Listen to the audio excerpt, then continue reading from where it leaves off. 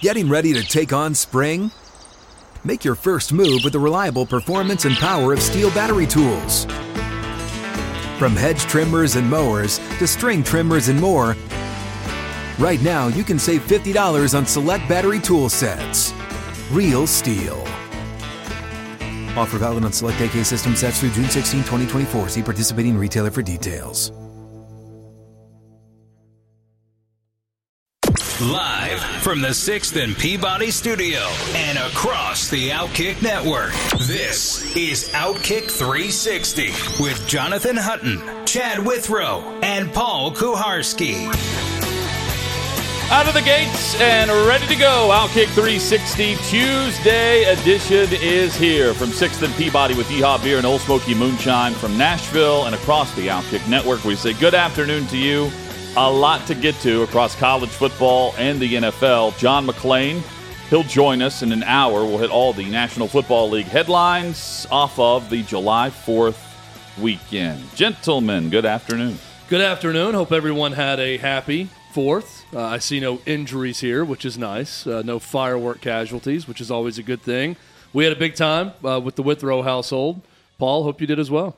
Lots of action for 2 days, and then a third day of kind of rested. Dead rest. Yeah. So Simon out of the house, got down to Florida now. So we're going finally to Top Gun tonight. Good. So after a Minions movie, a Sounds game, a NSC game, which really gave me a proud feeling about all there is to do in Nashville.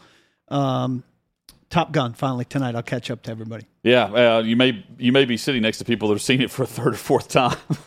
Bobby Carpenter may be there for a Bobby seventh Carpenter time. may be there. Well, a relatively small theater now that you plot out your seats in advance. So we're back row of a small theater, dead middle. So I'd like to be a row or two ahead, but not displeased. Had good seats for Minions. Had good seats for the Sounds. There is not a bad seat, I'm telling you, in this Geodis Park for the soccer. We were the highest we've been.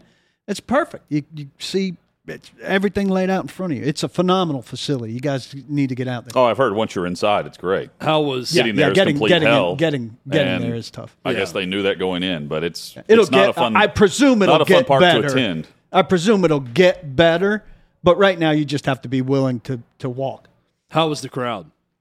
It was about 27 and change, so it seats 30. So I'm surprised, quite frankly, it's not sold out every game, especially a game like that. It was a 7:30 start on July 3rd of July 4th weekend. But see where the empties are, or end zone of the sideline. So it's always a spirited crowd. Everybody seems like they're having a great time. They blew a 2-0 lead, so it feels like a loss. Ties can feel like a win if you come back, or a loss if you blow the lead. It definitely felt like a loss. Chad, did you have any Roman candle wars or anything at the Withrow family gathering? No, we had one minor injury on Sunday night. We had sparklers out, and we were playing a game where we would chase each other with the sparklers. And Lucy, my 2-year-old, took off from the sparkler when I was chasing her, and I saw the forward momentum going a little too fast on the sidewalk, and she ate it and skinned up both knees pretty bad.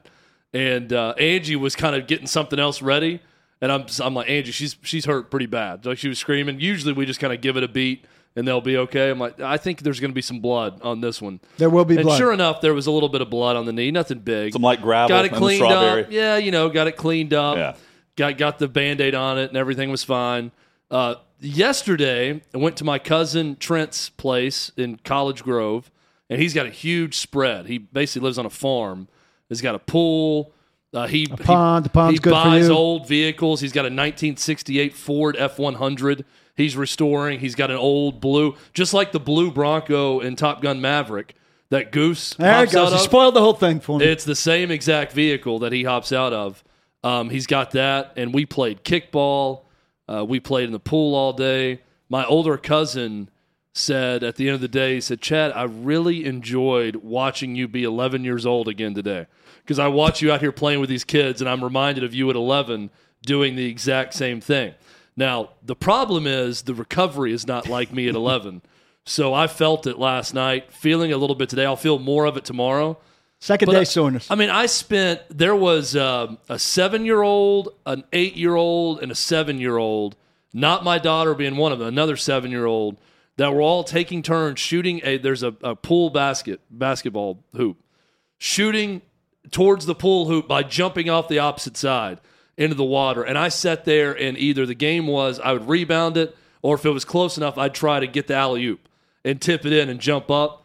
I did that for probably 45 straight minutes, throwing the ball back to them, rebounding every single one. And now I have a blister on the bottom of my left big toe from launching off the bottom of the pool. Are you limping? Over and over. Not Burns. yet. Aging but sucks. Probably, by tomorrow I'll be limping. How about but you, it Hut? was fun. It was worth it. Well, we had no plans going into the weekend. We had a nice grill out last night, and the neighborhood itself put on such good shows.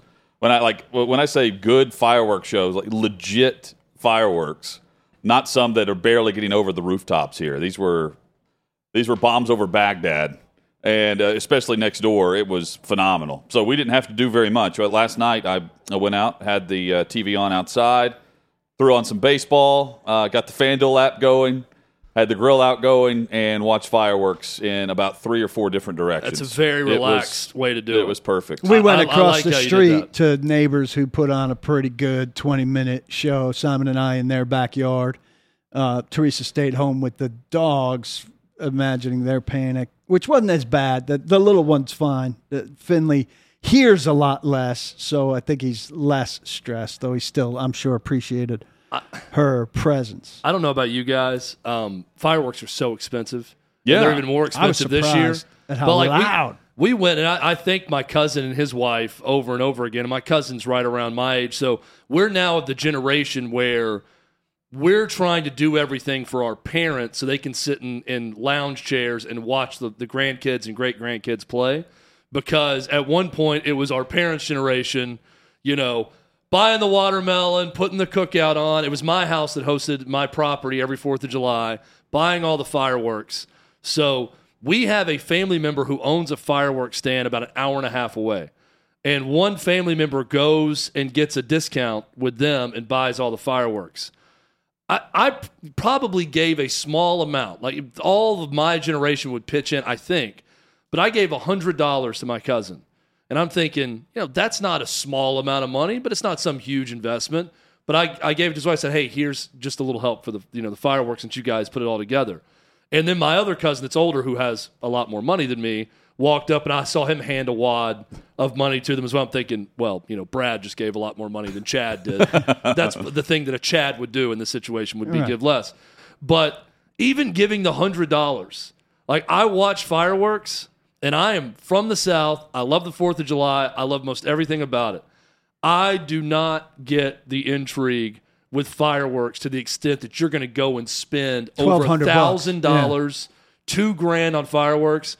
Because while what we had was really good, the displays that we had, it lasted about 12 minutes, start to finish. That's pretty good, though. And but I'm guessing this was probably $2,400 That's worth of fireworks. $100 a minute. Yeah, $200 a minute. If I spent money on all of that and I just dropped $2,400 on 10 minutes of fireworks and what I saw, I would be devistated. Also, like Hut's my saying, $100 thing is like, man, I could have bet that on FanDuel. Yeah. That's what I'm thinking. Would have been a lot more enjoyable. Seeing if I could have made a lot of money off of it. But I don't. I like them. I don't understand just going nuts over them. And Hutton, I think you made the right play.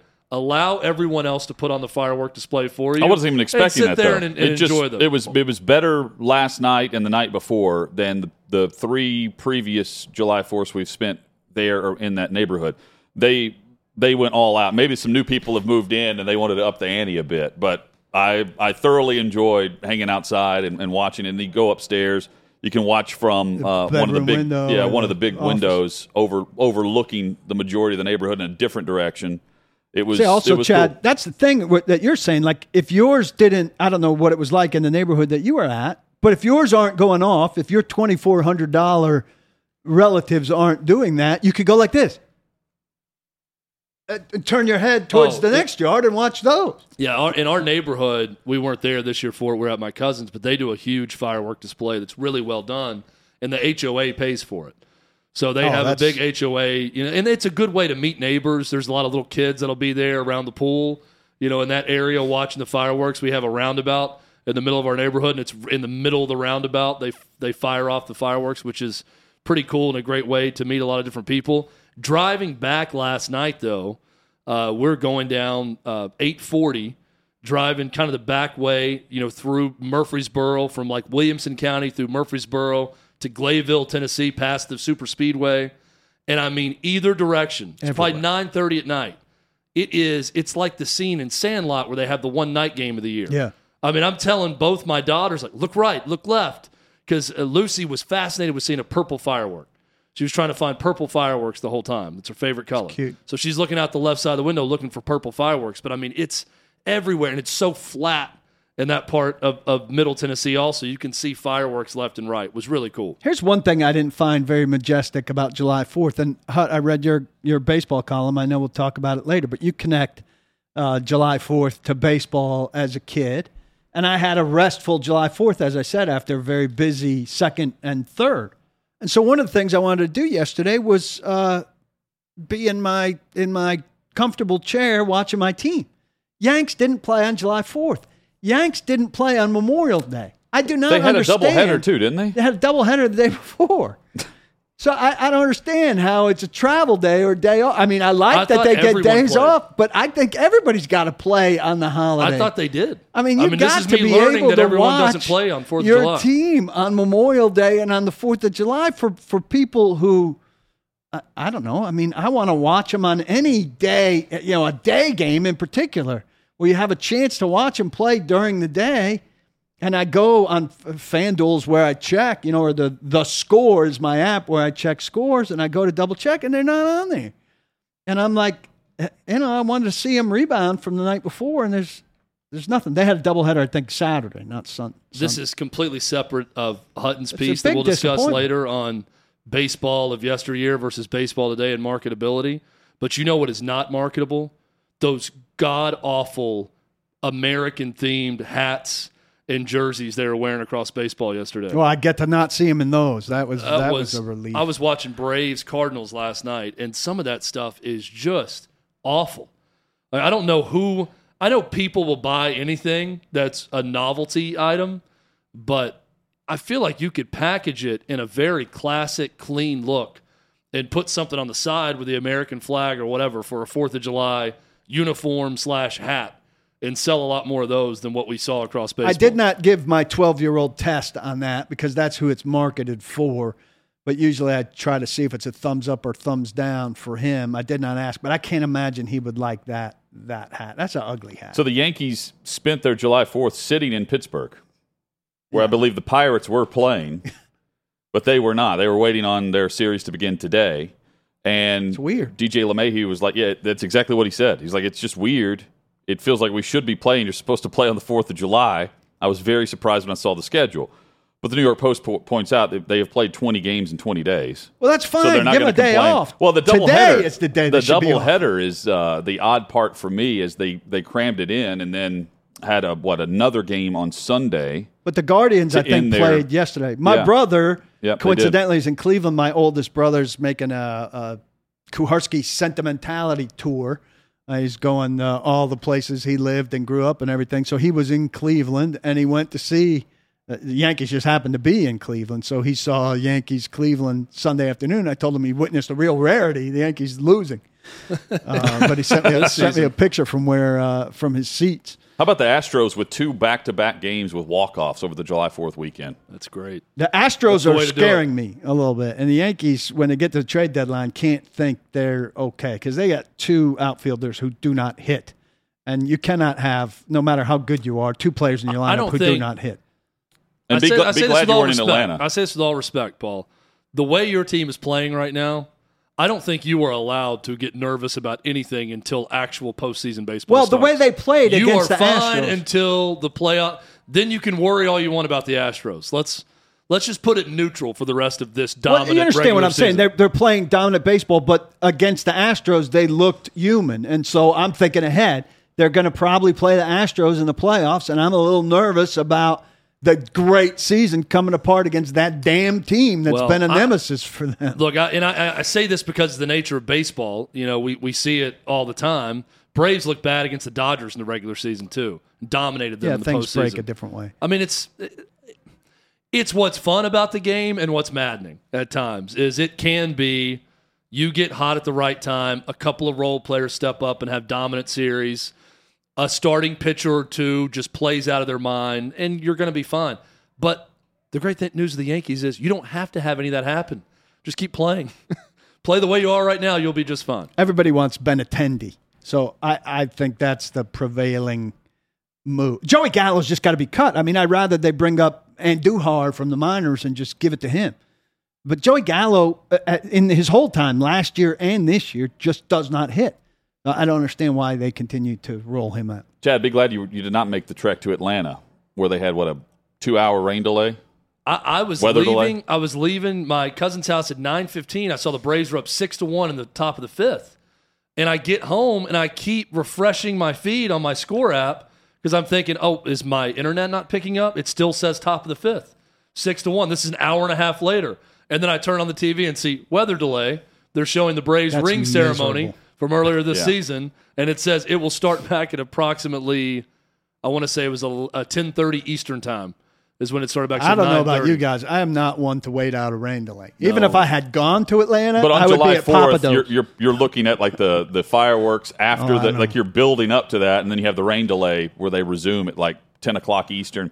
And then the Cardinals came out and hit back-to-back solo home runs. Well, so I bet on the Cardinals money line during the long delay at 6-1, just on a flyer because it's like plus 5,700 or something to win the game. I'm thinking, well, the starter's got to come out now. Whole new game. It's going to be a bullpen game. Who knows what'll happen? Who's going to be more motivated coming out of this long? And then I saw the 2 home runs. I'm thinking, all right, I might be on to something here. And the odds shifted big time. Braves held on and won. But I turned it over Betting in time against this team to see them. It's called hedging your happiness.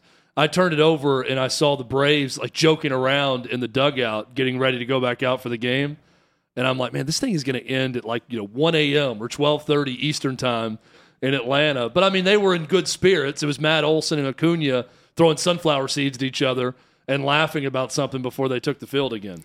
I mean, you can't help but you got to stay upbeat because you ain't getting the hell out of there. So what's your choice? You be miserable. Look, I'm not gonna. They're playing baseball for a lot of money for a living. I'm not gonna throw a pity But it's party gotta for them. suck. But yeah, I'm also watching it. Just a human being in me thinking that's a long time to just go in and wait and then go back out there and get it going again. Well, the night before, to play 5 more innings or 4 more innings. The day before, the Cardinals just got into town, right? Yeah. Oh, yeah. The Braves were in Cincinnati. The Cardinals were somewhere else. Yeah, and the Cardinals, I think, got in at like 11 o'clock Eastern the night before, and then they had the long delay afterwards, and had not started well. But then they came out and were on fire from the plate, didn't win, but the Braves were able to hang on to a game they should have and would have easily won. At one point, FanDuel had it up at like -6.5, -7.5 runs for Atlanta. Go back to the Yanks Pirates just for a second. Got to be the record combination size for a center fielder against a shortstop in history, right? They got that 6'7" guy playing shortstop against Judge.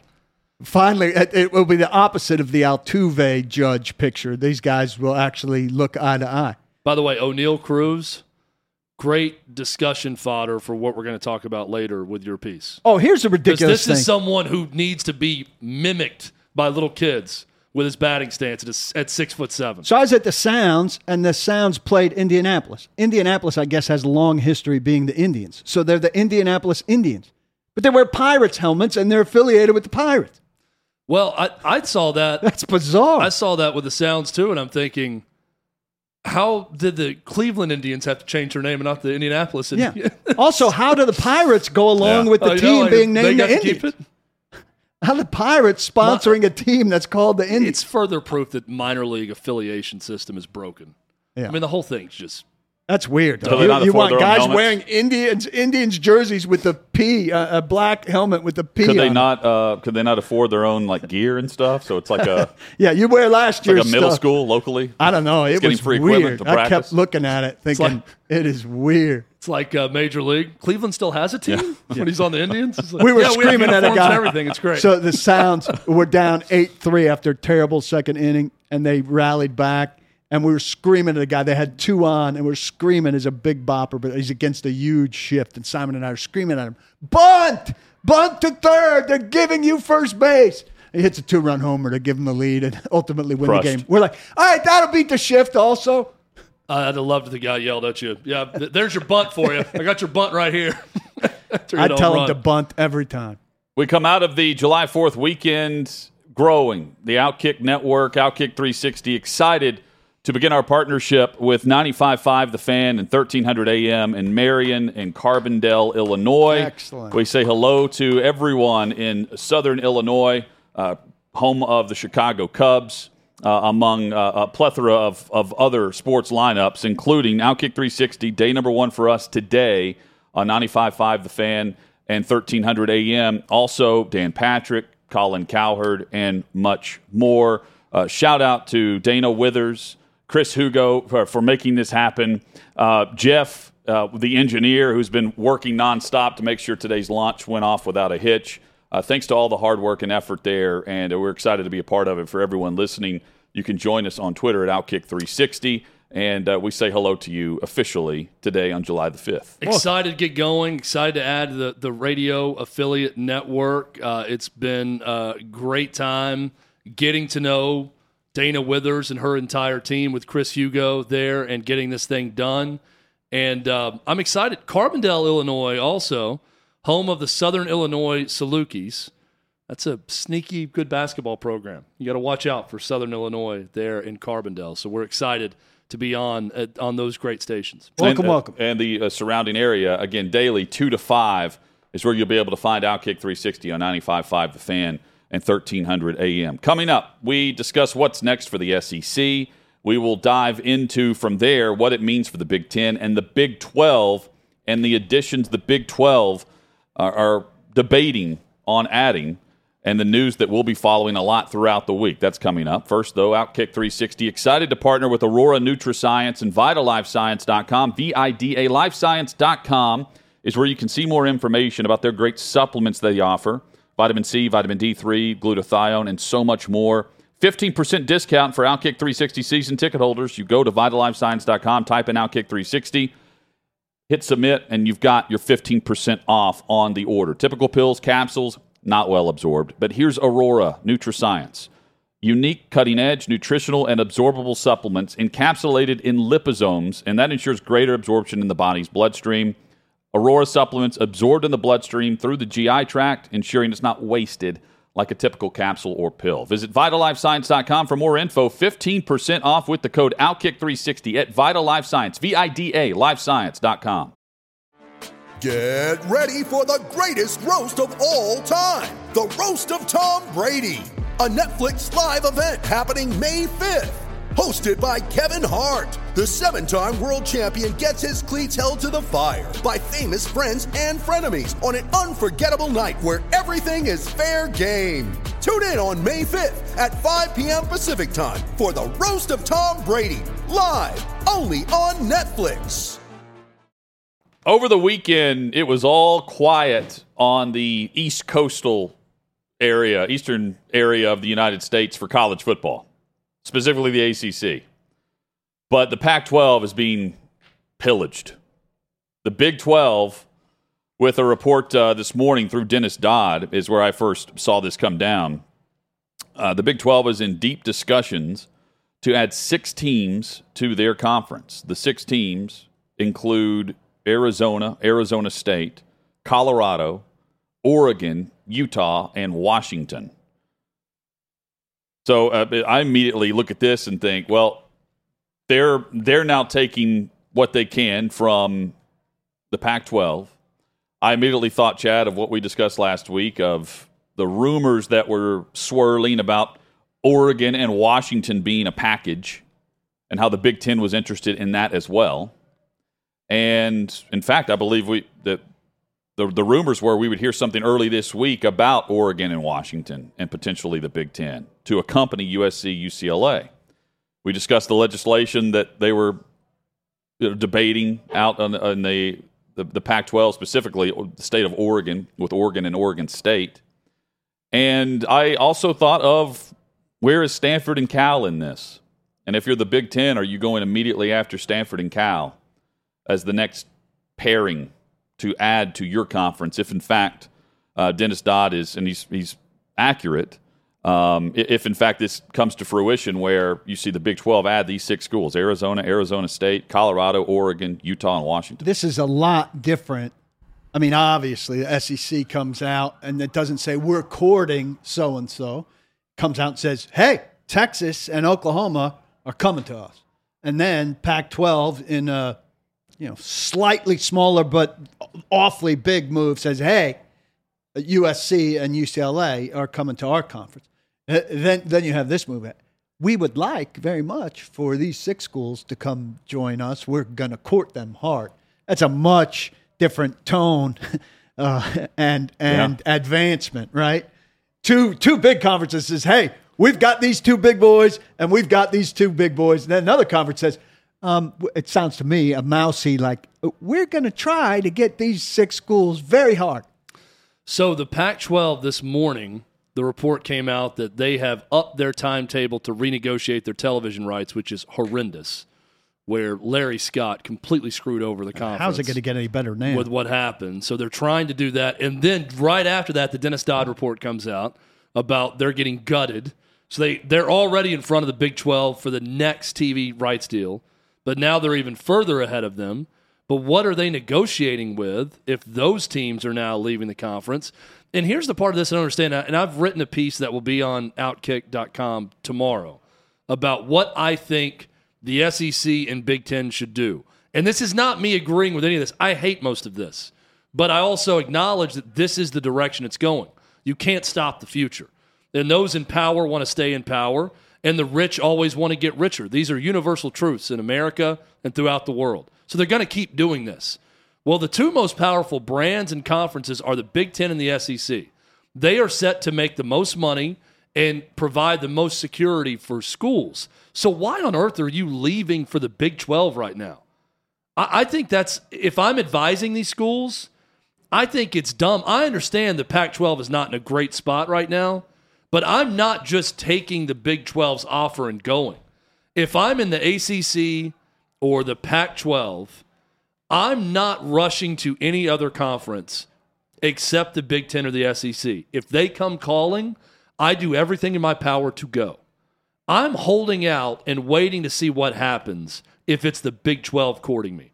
Now, if you're Fresno State, Boise State, San Diego State, Appalachian State, name all these programs all across the country that aren't in any Power 5 conference right now, then yeah, you jump at the moment the Big 12 or the Pac-12 calls. But if I'm a school and the ACC, the Pac-12, or the Big 12 are trying to recruit me and I'm currently in a Power 5 situation, I'm not in a big hurry. Now, the first thing I thought of when I saw this preliminary report about the Big 12 wanting these schools was it's a leverage play. This is Washington and Oregon wanting to get into the Big Ten. Hey, we've got other suitors also. Big 12's making a move. This could also be in part with some of these programs a move to try to up themselves to the Big Ten or the SEC. So we'll see how it plays out. I just don't know why anyone would be in a huge rush to join the Big 12 right now. And why I understand why you'd want to join the Big Ten or the SEC. I think you hold off a bit on the Big 12. And why would a TV network be anxious to negotiate with the Pac-12 right now? Well, I think a TV network would rather see a merger of the 2 conferences, which is what I think that's also in play here. The Big 12 leverages enough schools to be willing to bolt that you then go to the conference itself and say, hey, our contract's up, yours is too. Let's become the third big conference. Let's join forces and let's legitimately try to raise the price tag on our suitors. You're talking to so-and-so, we're talking to Fox, and you try to combine the negotiations, and you're off and rolling much more long-term than where they are right now. And if I'm Oregon, if I'm Washington, not only if it's a leverage play for the Big Ten, I'm also trying to ensure that when the Pac-12 is no more, I'm not with them. I'm not on the sinking ship. The Big 12 is as much a life raft for them as it is anything else when you consider where the Pac-12 is headed right now and how we were discussing where the Big 12 was headed 12 months ago. What do we think's better for the sport? That scenario where you have a third player and you have 3 mega conferences, or keep going towards the 2 mega conferences? I think what's best for first off, on that report about the TV renegotiation for the Pac-12, you leaked that to try to keep your current schools from jumping. Yeah. Guys, hold off. I'm going to get a big deal done. George Kliavkoff is going in and saying, we're going to make this happen for you. Don't bolt just yet. So you're trying to kind of keep everyone on the ship.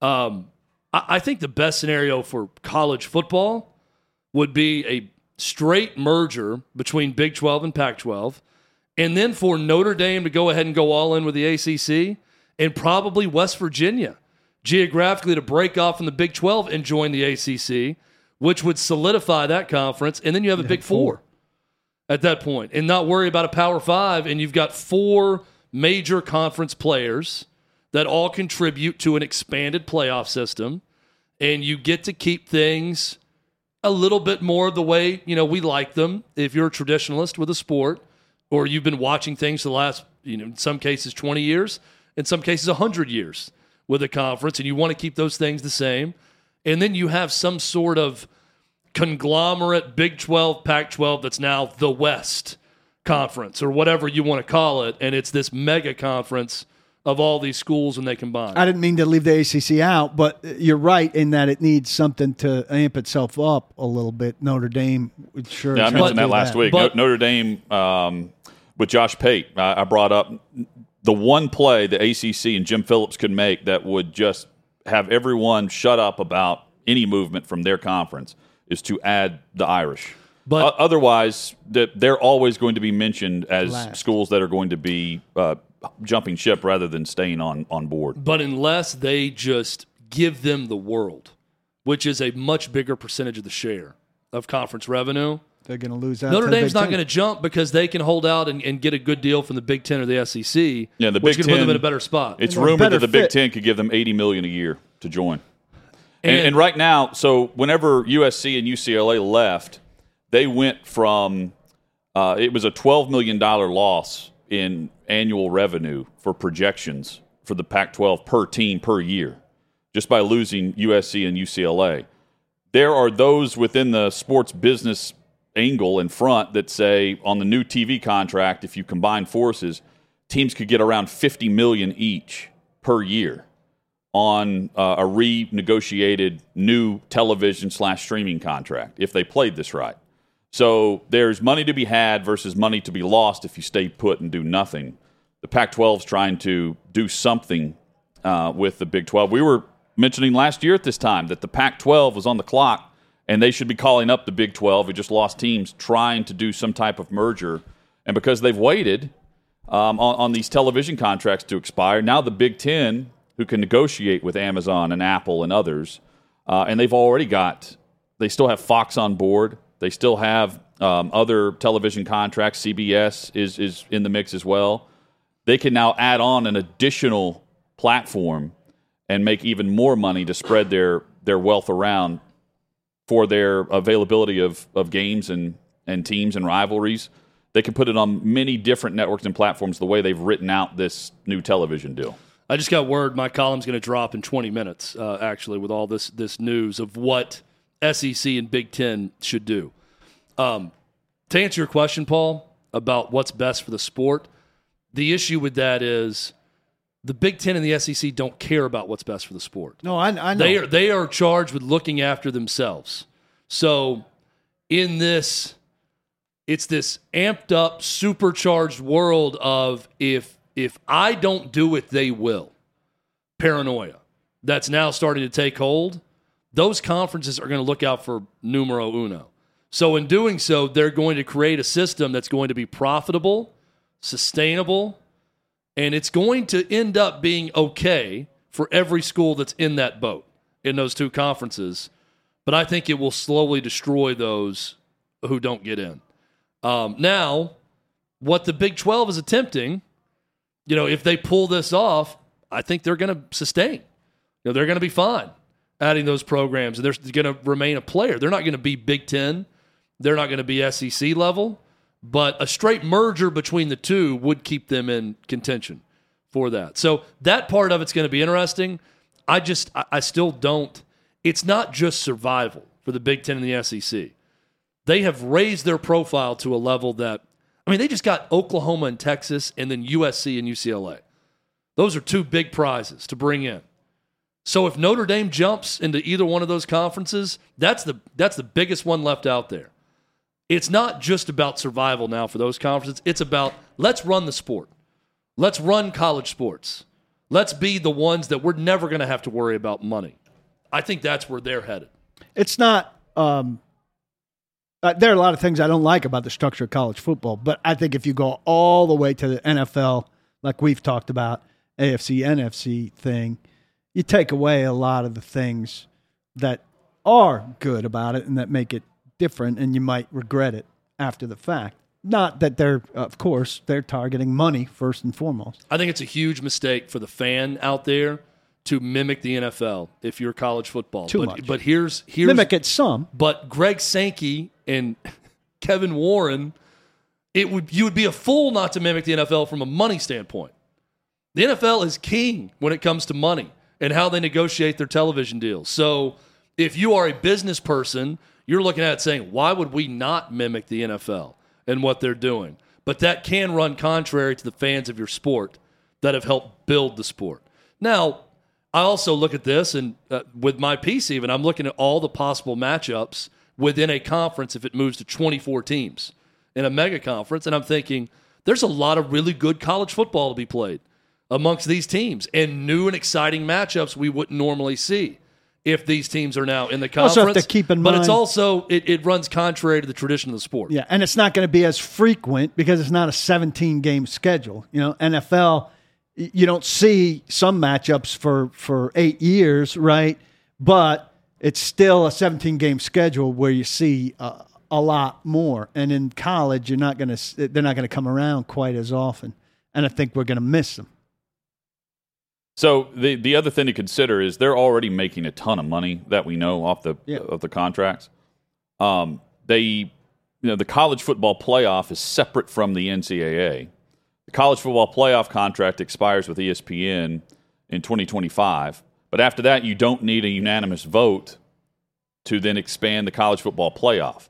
All of these television contracts are up then too. So if you think about why all of this is happening now and why the SEC, even though they're about to go into their ESPN deal, why the Big Ten is acquiring USC and UCLA, and why the Pac-12 and Big 12 need to move fast, and who knows what happens with the ACC, they're going to get the expansion that they want in the playoff system.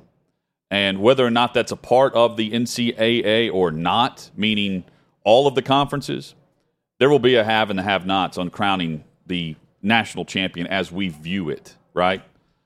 Second, what kind of vote do you need? Well, right now you've got to have all the presidents and ADs on board with moving forward to expand the commissioners rather, with moving forward to expand the playoff. And that's why we've seen all the bickering back and forth between guys like Greg Sankey and Jim Phillips and others, and de facto commissioners who are, in or out. And Kevin Warren, too, is also looking at things and scoping things out, trying to figure out what's the SEC and ESPN trying to figure out long term that we're either going to be a part of or not be a part of, and how do we get our share, right? How does Notre Dame factor into that in 2025?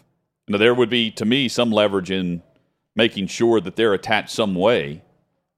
There would be some monetary gain for the college football playoff moving forward. And in this question, I'm posing the idea that there's no longer a Power Five, and we're not funneling conference champions per se to the playoff itself based on a system that we have in place. I'm looking at it from a separate angle where you have 2, 3, 4 power conferences, and then you have the rest of college football. and it would be the 2, 3, 4 power conferences that are going to funnel teams through their own semifinals to the college football playoff. That's how I would structure it. And is Notre Dame a part of that or not? If they are, someone's going to benefit from it other than just Notre Dame. Someone being a conference. Yeah. That's a huge... And also consider, the NCAA runs March Madness. They're $1 billion company and barely even get money from the college football playoff compared to March Madness. In this scenario, you've got Sankey and Warren and whoever else wants to join saying, we're going to start our own and we're going to make the March a profit and television numbers, if not equal, we're going to take a big chunk out of it, and we're going to have our own national championship based on the schools we have competing. The basketball thing will hurt. The change will hurt a little bit because the Cinderella element's a big deal in March Madness. The Cinderella element's nothing in the college football playoff, and that's where I think you can ultimately pressure Notre Dame a little bit because as your conferences grow, your schedules are going to grow, and where's Notre Dame going to find its games eventually? Yeah, Notre Dame's going to be a part of it based on the eyeballs they bring to the product. I don't think there's a scenario where the SEC, the Big Ten, and anyone else involved would not want Notre Dame on their schedule and involved in their postseason. Absolutely. But the question is, which conference is it benefiting the most, and how do they go about structuring that? That's another fascinating angle that I'm sure the Big Ten, first and foremost, is trying to figure out. I wonder if, it's probably unwise to discount the SEC in that. Yeah. Right? They're the biggest and the baddest. Or the ACC. Like, they're by getting Notre Dame, you also get NBC. You get Peacock. Like, you get all of this access that they have through their own private television agreement. And they're in no rush. As Josh Pate pointed out, it's not like they have a deadline like some of these other conferences. Coming up, we hit some more headlines. We've got John McClain in less than 15 minutes on Outkick 360. You ready? Showtime. On May 3rd, summer starts with The Fall Guy. What are you doing later? Let's drink a spicy margarita. Make some bad decisions. Yes! Audiences are falling in love with the most entertaining film of the year. Fall Guy. Fall Guy? Fall Guy. That's what the poster said. See Ryan Gosling and Emily Blunt in the movie critics say exists to make you happy. Trying to make it out? Nope. Because I don't either. It's not what I'm into right now. What are you into? Talking. Yeah. The Fall Guy. Only in theaters May 3rd. Rated PG-13. John McClain coming up. NFL headlines in 8 minutes. Outkick 360 rolls on from 6th and Peabody with Yeehaw Beer and Old Smoky Moonshine. Always love when John is on. Plenty to chat about across the NFL as we're, 3 weeks away from really diving into training camp? 26. I really think that once you get to the 4th of July, the official countdown to football season starts. Yeah. Because you're just a few weeks, 2-3 weeks away from training camp, and then media days for nonstop. SEC is happening in 2 weeks. Yep. Yeah, we're here. We're here. Yesterday, Joey Chestnut doesn't reset his own record, his world record for hot dogs in 10 minutes. It was previously set last year by him. I think 76 is the record. Yesterday, he ate 64, I think, 63 or 64. He had 63. But he choked out a guy, too. Yeah. And, why do you go that far if you're just crushing everyone? If 63 wins the title, why do you go to, what would you say the year before, 97 or whatever it was? No, 70-something? 76. He's trying to set the world record again. His own world record. Yes. Amazing. You were once a competitor in this field. Yeah, not to his level. I've also never had to take down a protester during any competition. Man, and he had you could tell Joey Chestnut has choked out a man before. He took this guy down fast. It's also on crutches. What's up? I don't know what happened to his leg. There's a darkness in Joey Chestnut that we saw come out yesterday, and I'm here for it. You're right. I saw a guy this guy's either worked as a bouncer before, something, or as he's thrown hands before. You don't grab someone with that level of force and take them down. And there was a look in his eye like he was having PTSD from something, and I thought he was about to pull a knife out of his sock. He did a double take, and he's like, "Oh, this guy's protesting something," and then puts him in a chokehold, and that guy just dropped immediately. Yes, and then went right back to scarfing down hot dogs. the way that they announce these other guys, number 2 in the world or whatever. I was watching the highlights on ESPN last night. They're announcing number 2 in the world, and his feats are amazing. Like he's won head-to-head against Chestnut 3 or 4 times, maybe more than that throughout his career, eating different things, not hot dogs. But he goes up there and has no chance against Joey Chestnut, who is the main focus. The introduction for him is even on a grander stage than anyone else. And it's all free pub for the hot dog company. Nathan's Hot Dogs, yeah. Yeah, their goal is to see how much free media they can get out of that event every year, and it wins. And we just gave them some. Well, yeah, but I didn't mention the brand, but everyone knows who it's associated with, and now they have not only the hot dogs, but the protester dropping in a chokehold that'll be replayed for free as well. John McClain next.